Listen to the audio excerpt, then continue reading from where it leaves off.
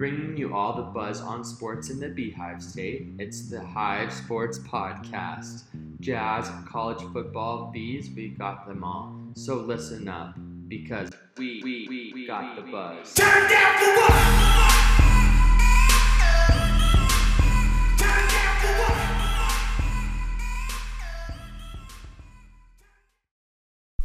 Welcome to another edition of the Hive Sports Podcast. I'm your host, Daniel Olson, and make sure, before you listen to this, you have to go to Facebook, Twitter, or Instagram, or all of the above, and follow us. Just search at the Hive Sports, and you're golden. And make sure to subscribe to our podcast wherever you get your podcasts. If it's Apple, then great. Then feel free to also give us a rating and review. You can tap the 5-star button. I mean, we'd love that. And just, yeah, if you don't listen on Apple, then please feel free to reach out to us, thehivesports@gmail.com, and let us know your feedback of what we're doing and what you like to hear more about. But with that out of the way, let's talk a little bit of sports. So that this is a weekly feature we're doing that's brought to you by the Utah Sports Hall of Fame.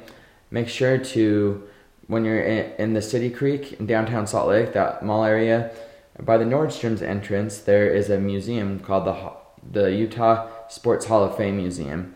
You can go in there and learn about all the different people that have been inducted into the Hall of Fame and for their accomplishments, whether it's as an athlete or coach or in other ways that they've contributed to athletics.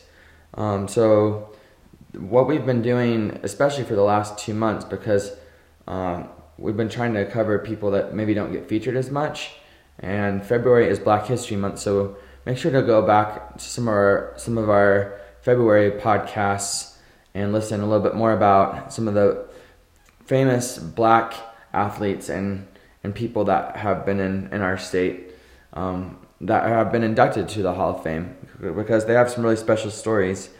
And this month is Women's History Month, so we have done a couple of podcasts and articles on thehivesports.com about women who were inducted that have done amazing things. So make sure to read about some of our past inductees. The first couple weeks of March, we have this week, and then we'll do one more next week, and then we'll get into just continuing to feature different inductees. But so this Sports Hall of Fame inductee of the week is Fern Gardner, and for more details you can go to thehivesports.com and read about the recently published article. But she's done amazing things.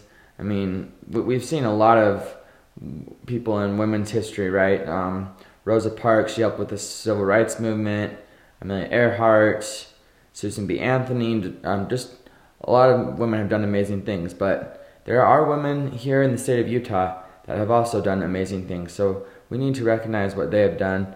Fern Gardner might not be a name that you're as familiar with, but if it wasn't for her, a good portion of our college athletics in this state for women would not be around, because in the 70s, after she kind of did, she played 4 sports in college. That's impressive.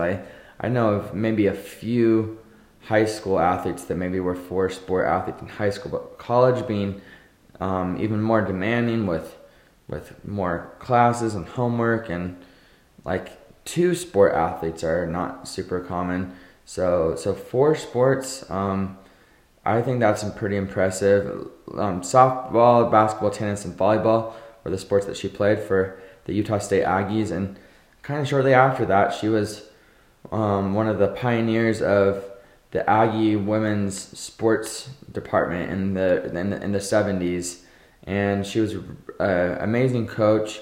She had over 80%. She won over 80% of her games in basketball, and she helped coach some of the other sports as well.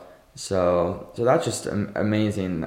In comparison, you look at Stu Morrill, Craig Smith. Yeah, they've Stu Morrill. They coached for a little bit longer. It looks like She coached for about 7 seasons total, about 4 for basketball. So not the biggest sample size, but I mean, she was the one responsible for starting it, right? So I feel like sometimes people who start something don't get as much credit, or maybe we take for granted. Like, for example, the light bulb. Like Thomas Edison, like, yeah, we might talk about him in grade school, but we don't think every time we see a light bulb on, like, oh, that's Thomas Edison. But like, it's something that we should have in our minds. Just be grateful for women's athletics, because they give women a chance to have scholarships, and that they can do something that they love. And who knows, maybe if they're one of the lucky people, they can get a career out of it as an athlete. But worst case, if they don't, there's other ways in sports or whatever they major in, they can have a chance to have a career. And so I think that's great what Fern did, and that's one of the reasons she was inducted into the Utah State University Sports Hall of Fame, as well as so that was in 1993. So, and then shortly after that, I mean, the Utah Sports Hall of Fame as well. So it's been a couple decades, but it's time that we bring her back up, especially during Women's History Month. I mean, when we celebrate history, we don't just celebrate, oh, who was the best women's basketball player in the last 10 years. Like, that's great, but we gotta turn the time machine back a little bit and appreciate Fern Gardner for what she has done. So that's just a little bit about her, and you can feel free to go to our site and look up more about her. But with it being so long ago, it was fun research projects to. Sometimes when you look a little bit further back, it's hard to find stuff, but you can read what we've written. And if you have any questions, feel free to reach out to thehivesports@gmail.com, and we'll do some more digging for you. But thanks for listening to this week's episode, and feel free to continue listening every week. Usually on Sunday or Mondays when we record and do the article. So we'll make sure to have that for you. And thanks, and have a great week coming up. TheHiveSports.com has all the buzz on sports in the Beehive State, covering prep, college, pro, and church sports. No way, really? Okay, maybe not that last one. If you want to stay in the know about all things Jazz, Cougars, Aggies, and Utes, then this is the site for you. TheHiveSports.com. We may even feature your high school, so check us out today at TheHiveSports.com. You can also follow us on Twitter, Instagram, and Facebook. Check out TheHiveSports.com, because we got the buzz.